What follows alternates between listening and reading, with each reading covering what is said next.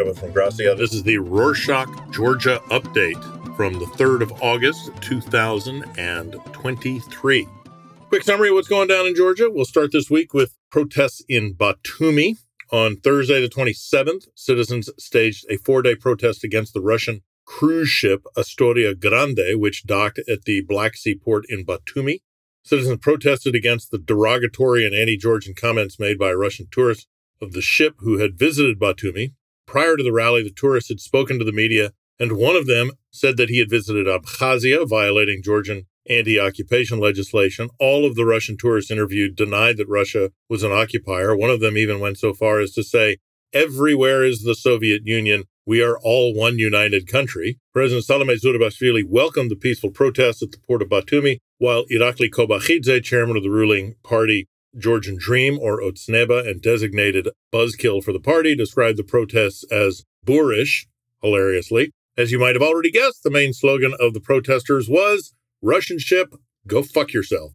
More on the Russian presence in Georgia. On Friday, the 28th, Transparency International Georgia released information on Russian companies' business activities since Russia's invasion of Ukraine. According to the report, Russian citizens registered a whopping 21,300 companies in Georgia in the last 17 months. The National Statistics Office of Georgia has only identified the fields of operation of a mere 1,700 of those. So the information we have about what they're involved in is only for 8% of those companies registered by Russians. Of these, 82% are in the field of information technology, 5% in design and advertising, 4% in education, arts, and entertainment, 3% are in trade and production, and the remaining 5% operate in various other service industries. For the remaining 92%, the National Statistics Office has no idea what they're involved in. Moving on to international news. On Monday, the 28th, Prime Minister Irakli Garibashvili traveled to China and met with President Xi Jinping. The purpose of the meeting was to strengthen cooperation between the two countries, and we all know what that means. Garibashvili thanked President Xi Jinping for the Belt and Road Global Initiative, Project China launched to connect Asia with Africa and Europe via land and maritime networks, and to build its own network, by the way. It also said that one of the government's top priorities was to improve Georgia's transit role by connecting the country to its European neighbors through new and existing high-capacity fiber optic lines and to promote digital connectivity between Europe and Asia. All this means Georgia is looking for money for infrastructure projects. China loves those and has money. Win-win. All that is why Georgia and China signed the strategic partnership deal on political, economic, people-to-people relations, and cultural and international cooperation domain. Speaking of Georgia's transit role, on Tuesday the 1st, Prime Minister Garibashvili visited Kazakhstan and met with his Kazakh counterpart, Alikhan Smailov. They highlighted the importance of further developing the Middle Corridor, also known as the Trans-Caspian International Transport Route, which connects Central Asia and Europe via the South Caucasus. Volume of cargo transported that passes through the route has increased by 77% over the past 6 months and reached 1.3 million tons. We have updates on Georgia's implementation of the 12 EU recommendations. Short version, no progress. On Monday the 31st, Open Society Georgia Foundation and 8 civil society organizations assessed Georgia's progress in meeting 12 EU recommendations required for getting EU candidate status. As we already know, Georgia has fully implemented 1, the proactive consideration of the European Court of Human Rights, or ECHR judgments. It almost fulfilled 2 requirements, and it only partly implemented 7. Finally, Georgia has not implemented 2 crucial requirements, de-oligarchization and political depolarization. More on human rights. On Monday the 31st, the EU released its annual report called Human Rights and Democracy in the World, focusing on the human rights situation in different countries. The report recognized Georgia's human rights framework as solid with legislation and policies that align with European standards. However, there is still significant scope for improvement in areas such as the electoral system, public administration, gender equality, children's rights, and the rights of people with disabilities.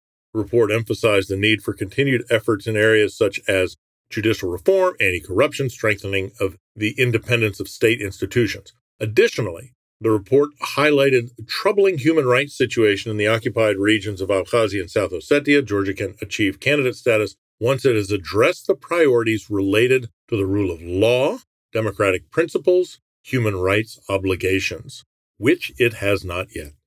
Moving on to report on Georgia's investment climate. On Thursday, the 27th, the U.S. State Department issued a report on Georgia's investment climate, which gave an overall positive assessment, but also raised concerns about some areas that need improvement. While the report praised the regulatory framework and legislation related to business, trade, and investment, it questioned the judiciary's ability to handle commercial cases independently and competently. Moreover, the report identified inefficient municipal-level decision-making, poor enforcement of intellectual property rights, and inadequate antitrust policies. Despite these challenges, Georgia is still an excellent place to do business in the region, meaning compared to neighbors, and the report recognized the government's efforts to tackle some of these issues. The report also mentions that the U.S. State Department said 4 judges had been engaged in significant corruption and banned them and their immediate family members from entering the United States.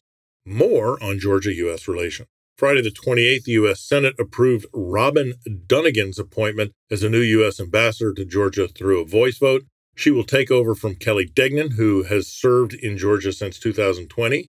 Dunnigan previously held the position of Deputy Assistant Secretary for Central and Eastern Europe in the Bureau of European and Eurasian Affairs, but her term expired in June 2023. She's also served as DCM, or Charge d'Affaires, and Deputy Chief of Mission, DCM, at the U.S. Embassy in Austria from July 2018 to July 2021. Moving on to tech. On Monday, the 31st, Selfie Mobile, a Georgian mobile operator formerly known as Beeline, a Russian mobile company, became the sole provider of 5G technology in Georgia, as they were the only participant in the auction, despite requests from Magticom and SilkNet, the country's leading mobile operators, for an auction without a mobile virtual network operator, or MVNO, obligation. They did not participate in the auction because it was not given by the government. Magticom said that the Communications Commission violated the principle of technological neutrality by forcing them to acquire frequencies for the 5G network with the MVNO obligation to participate in the tender. They're calling for a business-like approach from the Commission and expressing frustration with the delay in introducing new technology. What everybody believes is that the Russian government told the government of Georgia to do this so that a Russian company would win this tender as the only competitor. We end this week with some art news. On Thursday, the 27th, Tbilisi Shalva Amidanishvili Museum of Fine Art launched the first state laboratory for the examination of artwork in the South Caucasus. The modern lab, named after Irakli Pargiani, 20th century Georgian artist, is a collaborative effort between the Culture Ministry and Foundation in honor of the late artist. The ministry said the facility would conduct complex expert research on artwork, establishing its authenticity with advanced hardware, including an infrared spectroscope, electronic and optical microscopes, UV fluorescent devices, X-ray hardware, and chemical laboratory, and a 3D scanner. Also, trained art critics, chemical restoration experts, and X-ray professionals will collect microscopic samples from paintings of many artists like Niko Pirasmani, one of the most famous Georgian artists, to create a technological database required for the lab's operation. And that's it for this week. Thanks for joining us. Want to know more about us, meaning Rorschach? Head over to our website, the link in our show notes. Over there, you can check out how to connect with us and support us. Nachmamdis.